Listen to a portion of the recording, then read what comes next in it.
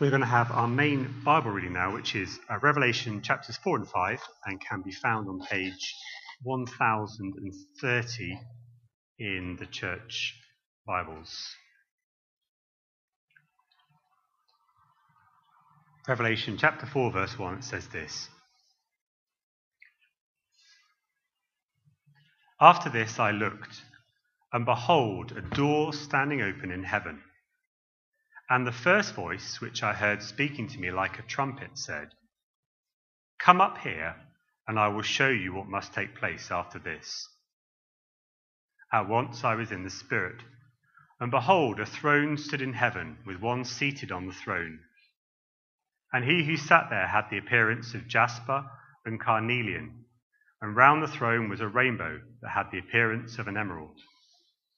Round the throne were 24 thrones, and seated on the thrones were 24 elders, clothed in white garments, with golden crowns on their heads.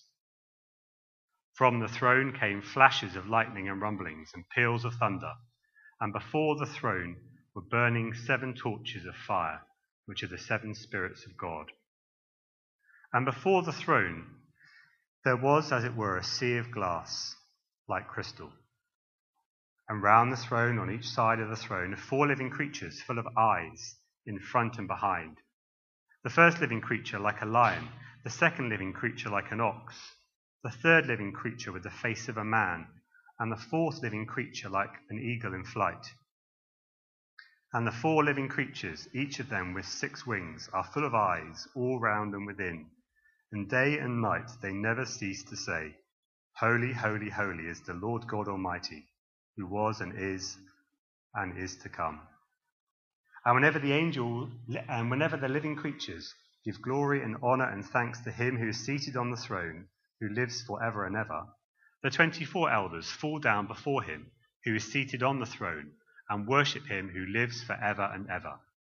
They cast their crowns before the throne, saying, "Worthy are you, our Lord and God, to receive glory and honour and power. For you created all things, and by your will they existed and were created." Then I saw in the right hand of him who was seated on the throne a scroll written within and on the back, sealed with 7 seals.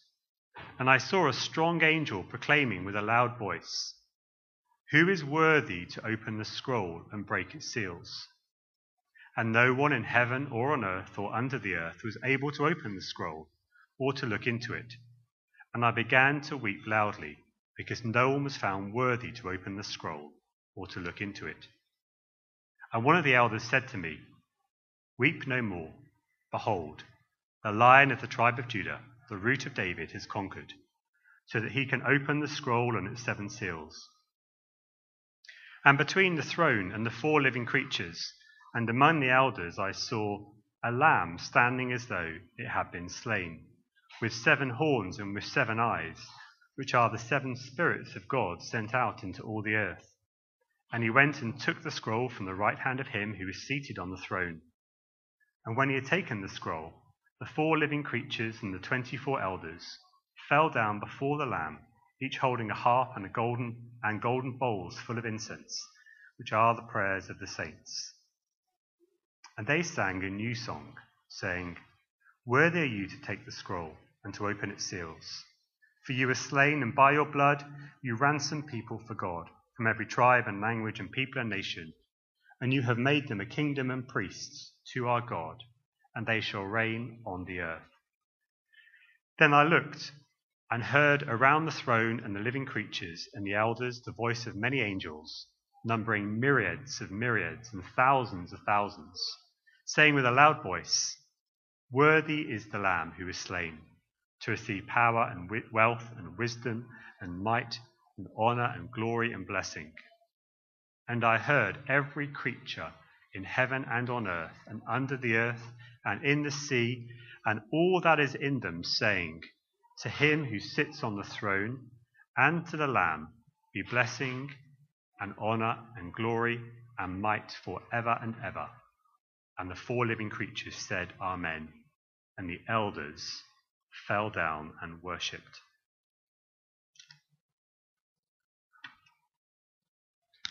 Well, do keep that text open. We're going to be looking at that together in the next few minutes. There's also an outline of where we're going in the service sheet, so do make use of that as you see fit. And there will be the opportunity at the end for any questions or comments that you might have, so bear that in mind as we go through. But before we go any further, let's pray and ask for God's help.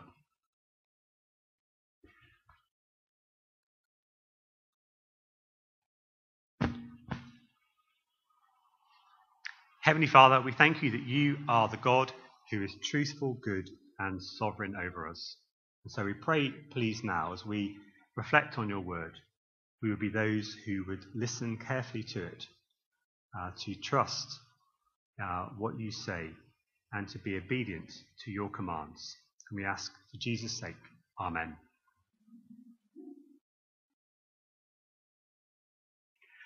The two chapters that we've just read together are loaded with spectacular symbolism. It's one of the things that characterizes apocalyptic literature. And it's what makes it very useful for unveiling to us how things are seen from God's perspective. By using metaphors and analogies and symbolism, heavenly realities are described in categories that we can comprehend.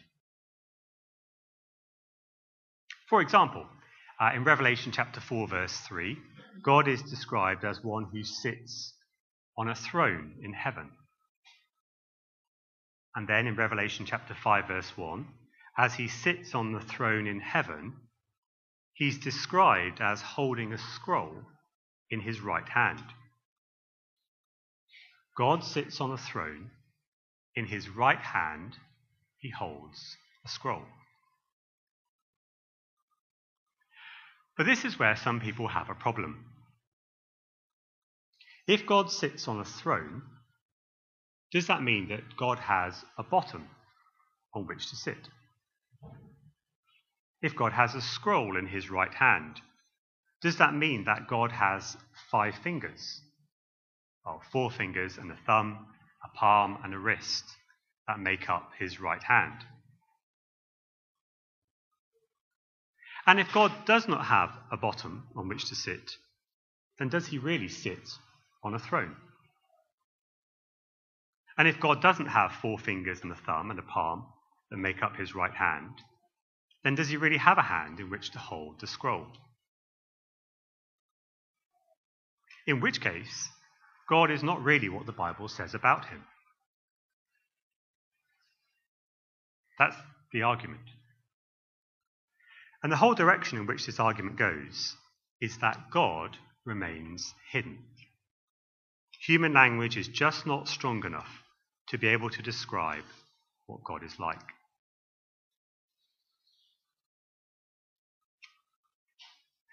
Now, at this point, we could talk about how symbolism works.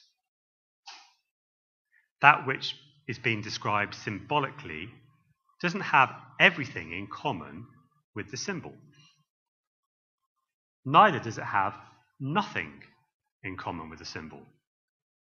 Yet there is some common ground, and that's where the symbolism works. But it might be argued, how do we know what the common ground is? One person might say it's this, the other person might say it's that. Doesn't the whole thing boil down to, I like to look at God as?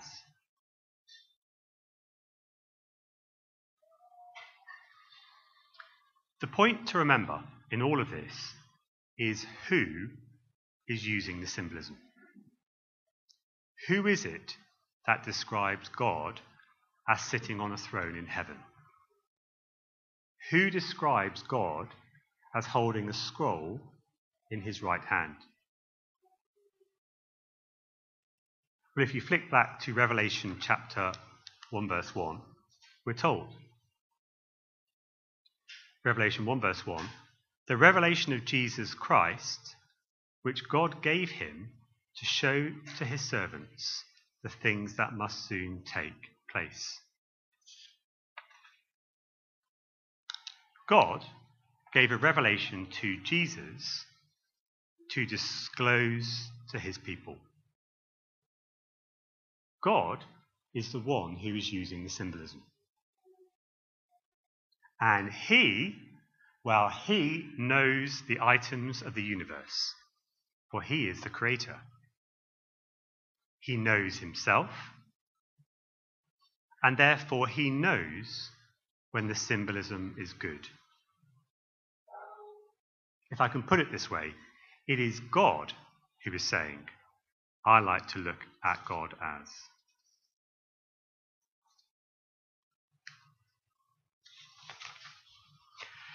The symbolism that God uses of himself in Revelation 4 is spectacular. Although not much is said about God himself. We're told, verse 2, that he sits on a throne, and verse 3, that his appearance was of jasper and carnelian. That's it. And the effect is that there's an indescribable majesty to him. Yet, the one who sits on the divine throne is enhanced by a number of other spectacular features that are going on around him. Let's consider 4 of them. First, the divine throne is enhanced by spectacular divine beings. Have a look at verse 4 of chapter 4. Around the throne were 24 thrones, and seated on the thrones were 24 elders, clothed in white garments, with golden crowns on their heads. Now, there are 2 schools of thought as to who the 24 elders are. The first is that they represent all believers. The 24 being made up of the 12 tribes of Israel, and then the 12 apostles. And I understand a conclusive argument for this view comes from the King James Version, which, although we may be less familiar with, is still, it's still hugely influential on biblical thought. So, let me briefly explain. If you skip on to chapter 5, verse 9, we learn there of the song that the 24 elders sing. Okay? Now, in the ESV, the Church Bibles, the song begins, "Worthy are you to take the scroll and to open its seals. For you were slain, and by your blood you ransomed people for God." But in the King James Version, the song is, Thou art worthy to take the book and to open the seals thereof, for thou wast slain and hast redeemed us to God by thy blood. So in the King James Version, the 24 elders sing that God has redeemed them. God's redeemed no angel, and so if it was the right translation, then that would be conclusive. The 24 elders represent believers. But that's not what the original Greek text says. The ESV is right when it says the elders speak of men purchased by God, and not the elders themselves. The second option, then, is that the 24 elders are a higher order of angels.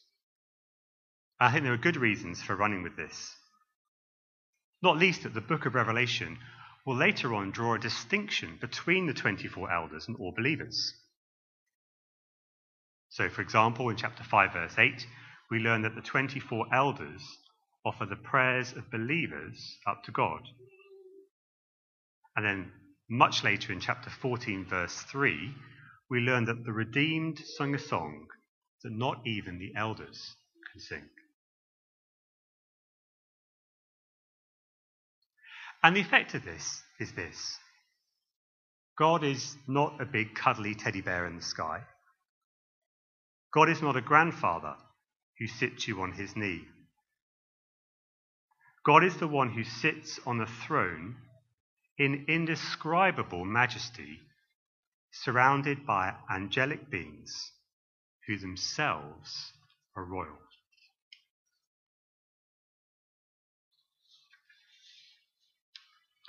Second, the divine throne is enhanced by a surrounding storm. Chapter 4, verse 5.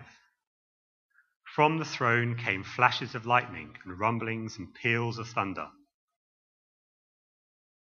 This, of course, is reminiscent of God's self-disclosure at Mount Sinai in Exodus 20. There was thunder and lightning and a thick cloud over the mount and a very loud trumpet blast. And everyone in the camp trembled. Before nuclear power, the greatest power that humans knew of was the storm. There were storms, and then there are storms. And with spectacular displays of forked lightning, followed by great roars of thunder, the effect is to distance us from God. Third, the divine throne is enhanced by a sea of glass. Verse 6. And before the throne there was, as it were, a sea of glass, like crystal. Now, glass in those days wasn't clear, but semi-opaque. And the effect of describing a sea of glass stretching out before the throne is not that you can see all the fish swimming around. It's not that God sees everything through it. Apocalyptic symbolism does have symbolism for omniscience, and we'll see that in a moment. Rather, the effect is that the sea is sparkly and glistening. And I suspect the sea is not calm at all, bearing in mind the storm. In other words, this sea of glass stretching out before the throne glistens and sparkles, adding to the effect of distance from God. And finally, the divine throne is enhanced by 4 living creatures. Pick it up halfway through verse 6. And around the throne, on each side of the throne, are 4 living creatures full of eyes in front and behind. The first living creature like a lion, the second living creature like an ox, the third living creature like with the face of a man, and the fourth living creature like an eagle in flight. And the 4 living creatures, each of them with 6 wings, are full of eyes all around and within, and day and night they never cease to say, Holy, holy, holy is the Lord God Almighty, who was and is to come. We're dealing here with the highest angelic beings who orchestrate the praise of God. A clue to their significance is found in 1 Kings chapter 7, verse 29, where a similar combination of lions, oxen, and cherubim occur in the temple decorations. This indicates that we are in the temple presence of God, which is itself reminiscent of the Garden of Eden. The wings of the angels are covered with eyeballs. You can't draw this. It's the apocalyptic symbolism for omniscience. God's throne sees everything. And all of these features enhance that which is central to it all. God sitting on a throne in heaven. And it's at this point that the drama begins. Revelation 5, verse 1. Then I saw in the right hand of him who was seated on the throne a scroll written within and on the back, sealed with 7 seals. John now sees a scroll in God's right hand that's sealed up. And there's a great deal of concern that no one is found worthy to open it. So much so that in verse 4, John weeps and weeps. Why is it so important that the scroll needs to be opened? Why does John weep? Well, the scroll contains all of God's purposes for judgment and salvation. And so to open the scroll is to bring about all of God's purposes for judgment and salvation. John is weeping not because he's denied some kind of sneaky peek as to what God's purposes are. John weeps because it looks like God's future will not come to pass. Well, a challenge is issued in verse 2 by a mighty angel to the whole created order. Who is worthy to open the scroll and break its seals? Who is capable to bring to pass God's purposes? But verse 3, and no one in heaven or on earth or under the sea was able to open the scroll or to look into it. No angelic being, no human, no spirit, good or evil, is able to open the scroll. Now, this challenge only makes sense if we understand chapter 4. Where we can tend to think, pick me, I'll do it. Give me the scroll. But who is capable to bring to pass all of God's purposes? If I can put it this way, to get to God and break the seals of the scroll that lies in the right hand of his power, you've got to cross the sea of glass, get through the angels who are already terrifying in themselves, get through the thunderstorm, approach this God whom even the angels are hiding their faces from, and take something from his hand. This is why the whole setting is so important. We can't approach God like that. Well, at this point in verse 5, John is comforted by one of the elders, who says, "Weep no more. Behold, the Lion of the tribe of Judah, the Root of David, is conquered, so that he can open the scroll and its 7 seals." John then looks, verse 6, and sees a lamb, looking as if it had been slain. Now, John doesn't see 2 creatures here. He doesn't see a lion over there, and then he looks, and he sees a lamb. Rather, there is one who is a lion, who is also a lamb. And so the paragraph break in verse 6 is not that helpful here, because there are not 2 creatures, but one. The lion of verse 5 is the lamb of verse 6. And one of the things that Apocalyptic does again and again in the book of Revelation is mix its metaphors. There's not lots of places you can do that in English and get away with it. If you mix metaphors in English, things start to look a bit silly. But in Apocalyptic, you do it all the time. And in Revelation chapter 5, Jesus is seen as a lion, and then he is seen as a lamb. Well, how can a lion be a lamb? The point is, he is both. You don't add the lion and the lamb together to make a sort of lion-lamb. You don't try and draw a lion that has a head of a lamb or a lion that has the fleece of a sheep. You don't diminish one by the other. Rather, you take each of the metaphors separately and see what they mean.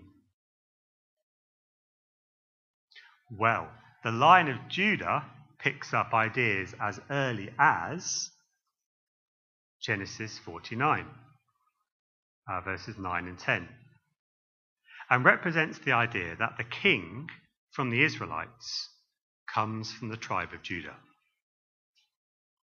That he is the Lion of the tribe of Judah is another way of saying that he is the Messiah.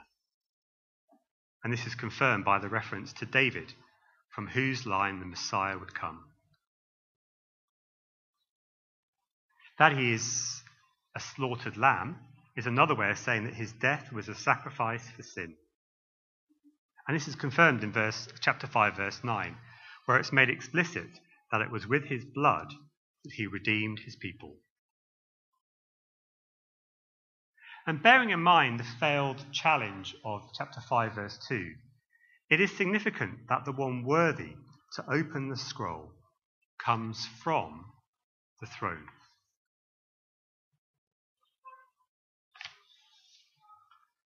Apocalyptic mixes its metaphors, and in this way is able to say several things at once. In this case, we have a lion and a lamb. That is to say that this one is the Christ who was crucified.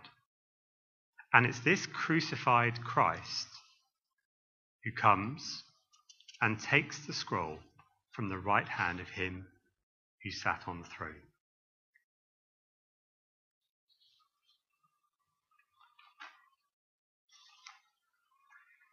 This whole section concludes in song. And it's a song that's accompanied by verse 8 with the playing of harps. Now I understand that the inspiration for heaven as people wearing white nighties and playing harps come from a text such as this. And most of us don't find that kind of thought very appealing. Now, if we've interpreted the 24 elders correctly, then we're not the ones singing this song. It's the 24 higher order of angels. But perhaps more importantly, the way they viewed a harp back then is not the way we tend to think of a harp today.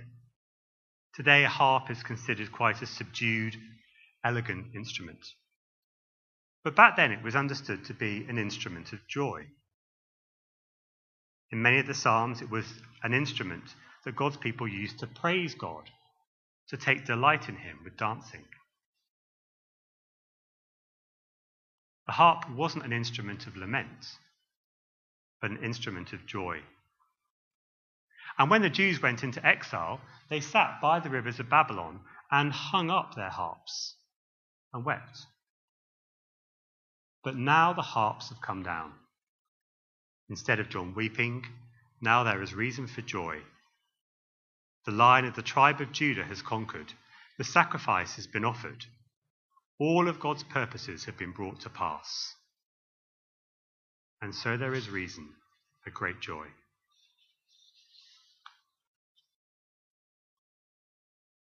As I finish, let me consider these 2 points of implication and encouragement. If you recall from Revelation chapter 1, the reason that God gives this revelation to his servants is so that they know how to live under the terrible conditions that will take place in these last days.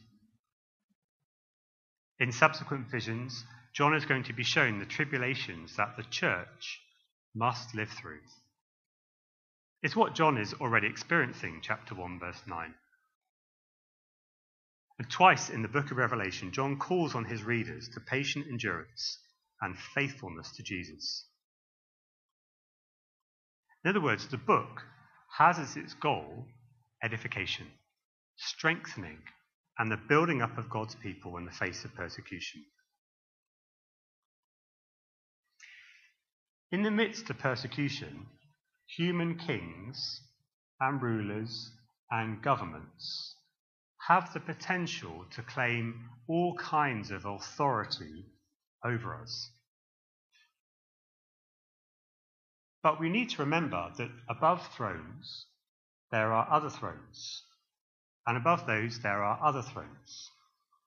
But in the end, above all thrones, there is one final throne. John doesn't let us forget that in persecution, there are thrones above thrones until there is one throne.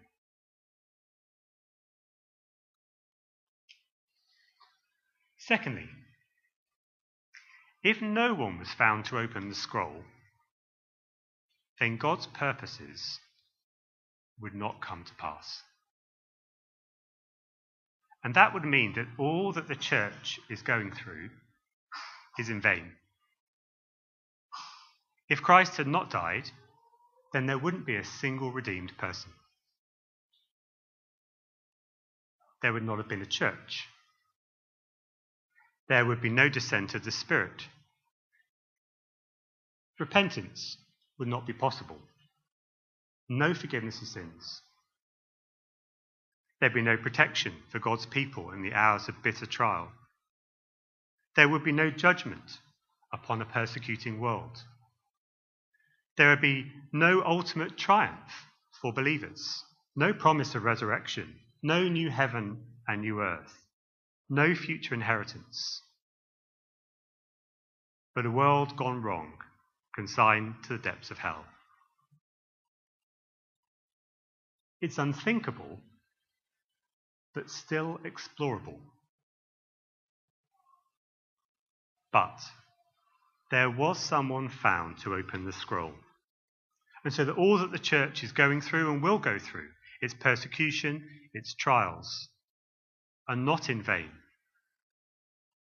Rather, we can be confident that all of God's purposes in judgment and redemption will be fulfilled. Let's pray, and I'll open up to any questions or comments you might have.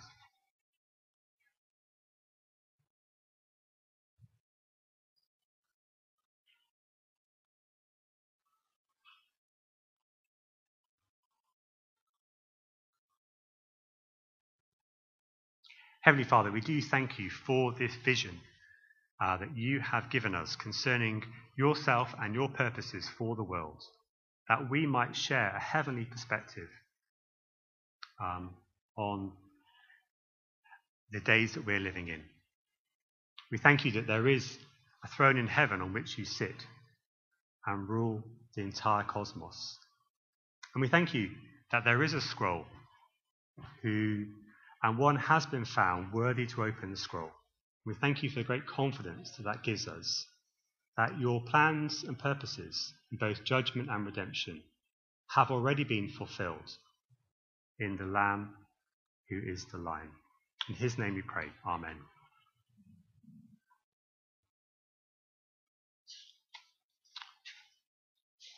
Okay. Appreciate it's hot, so we'll see how we go, but we will give you an opportunity for any questions or comments. And now is that time.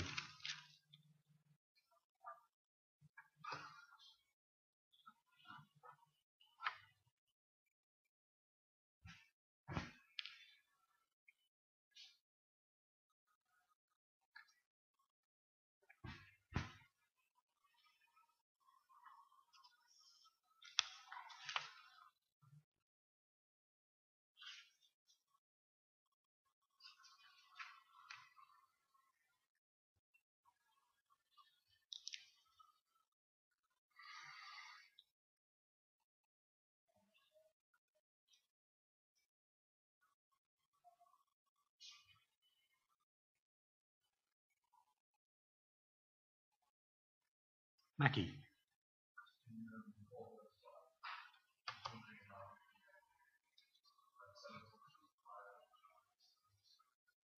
Yes.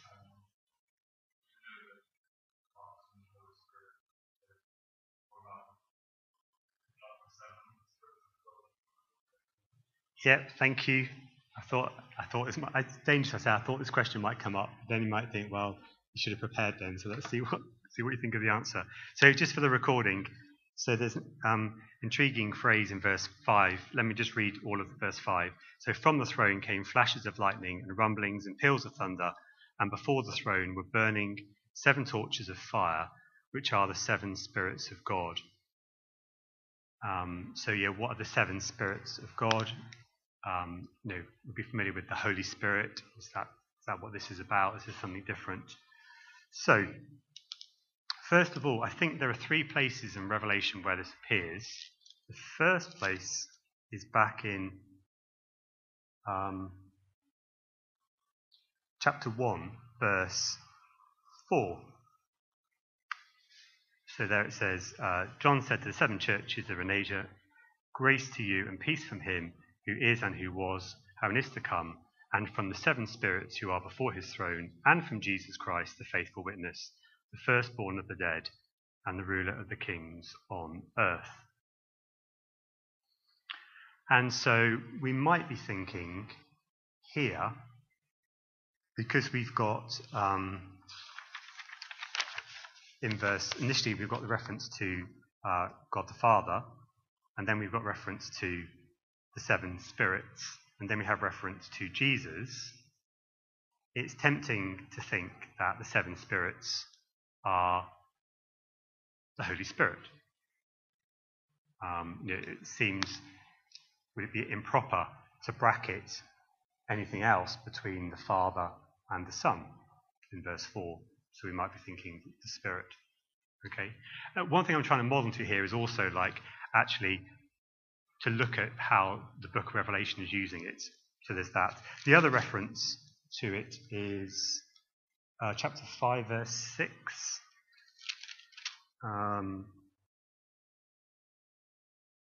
Which says, I saw a lamb standing as it had been slain, with 7 horns and with 7 eyes, which are the 7 spirits of God sent out into all the earth.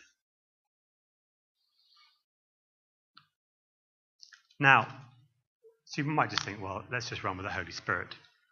However, the argument loses a little bit of force if we look at a couple of other parts of the Bible. So if you want to flick, I've got here Luke 9:26. I'm hoping this is right.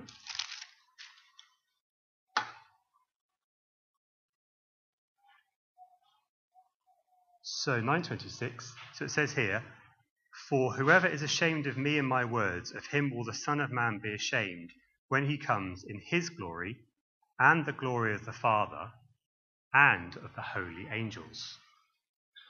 So there we have the Son, the Father, and the holy angels.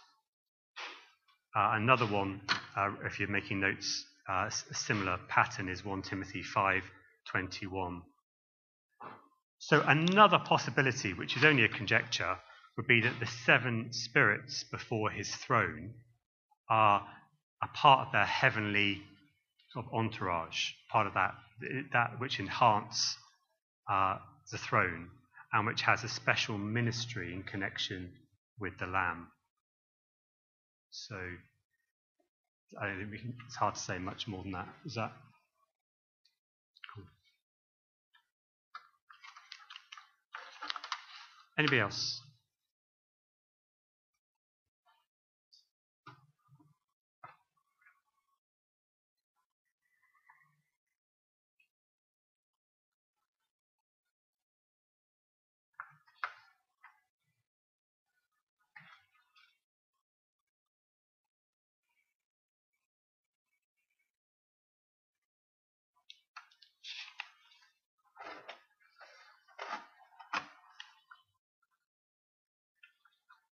Susie?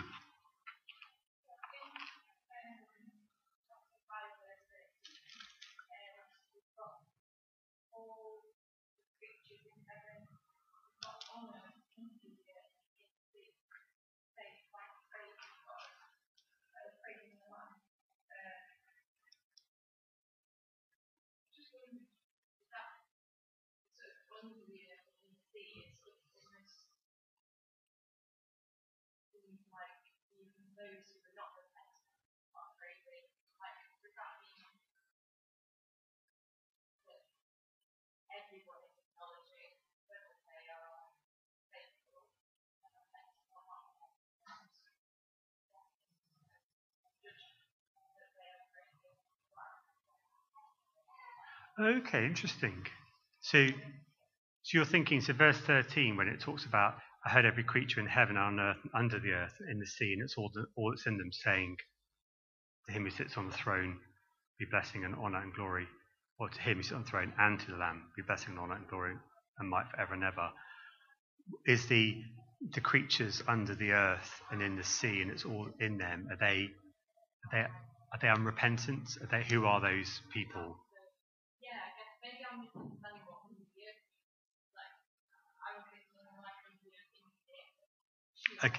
Okay, yeah. Well, it's interesting. So I hadn't thought that. I was. Let me tell you what I was thinking, and then we'll see where it goes. So I was just thinking, it's a way of underline that it's every creature. So, a little bit kind of Genesis 1-y in terms of all creatures. So creatures on the land, on the earth, in the sky, on the land, in the sea. Basically, all of creation is tied up to that. I mean, I guess if it's all of creation, then that doesn't exclude. I mean, that means that naturally follows that there isn't any part of creation that's not engaged or tied up with God's purposes and judgment and redemption. This is kind of cosmic.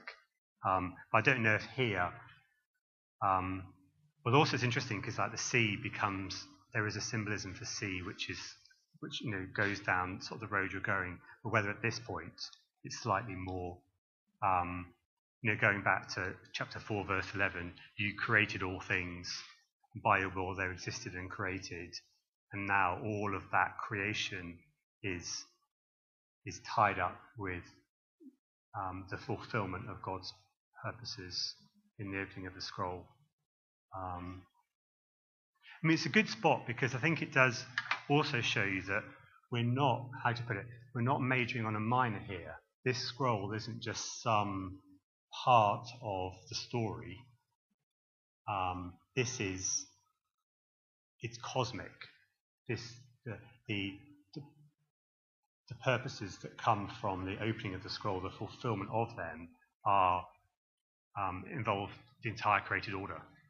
So in other words, this is you can't get a bigger narrative. This is the big story, and as such, all of creation's caught up in it. And I think it's quite a powerful way of saying, actually, everyone's on board with this, because you can't not be because of the scope of it. Is that, yeah? Time for one more? Josh?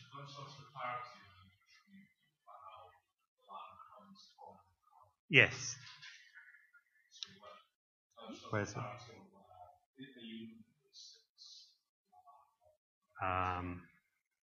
Yes, I think so.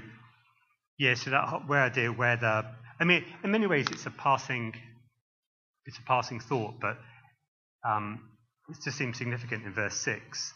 It says, "Between the throne and the 4 living creatures, and among the elders, I saw a lamb standing as though it had been slain, with 7 horns and with 7 eyes, who are the 7 spirits of God, sent out into all the earth." And he went and took the scroll. So I guess it goes back to the whole idea of to what extent. Well, I think Revelation 4 sets the scene for the action of Revelation 5, but there is a transcendence, there is a distancing of God in Revelation 4, where you just think, how does that, God's unapproachable in that sense, whereas actually the one who takes the scroll is seen to come from the throne room. So I suppose it's that. Yeah. So in a sense,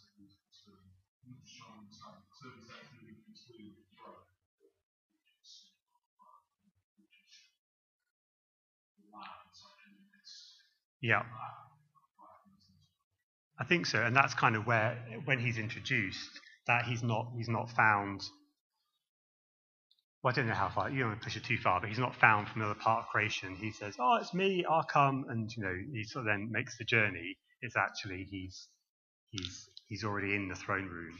He is the divine Son. He is God, and therefore that is where he is, I think.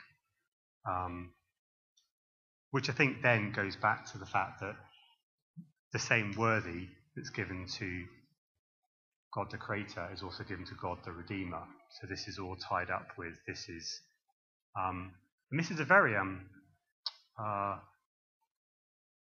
it's astonishing passage, just purely for the who Jesus is, that he is worthy to receive glory, honor, and power, not only because he's the Creator, but he's doubly worthy because he's also the Redeemer. I think that's he shares the splendour, all those aspects that enhance the throne, he then shares in as the Son who sits down with the Father, that sort of thing. Good one. All right, we will leave it there. But let's keep chatting about these things. We're going to sing In Christ Alone.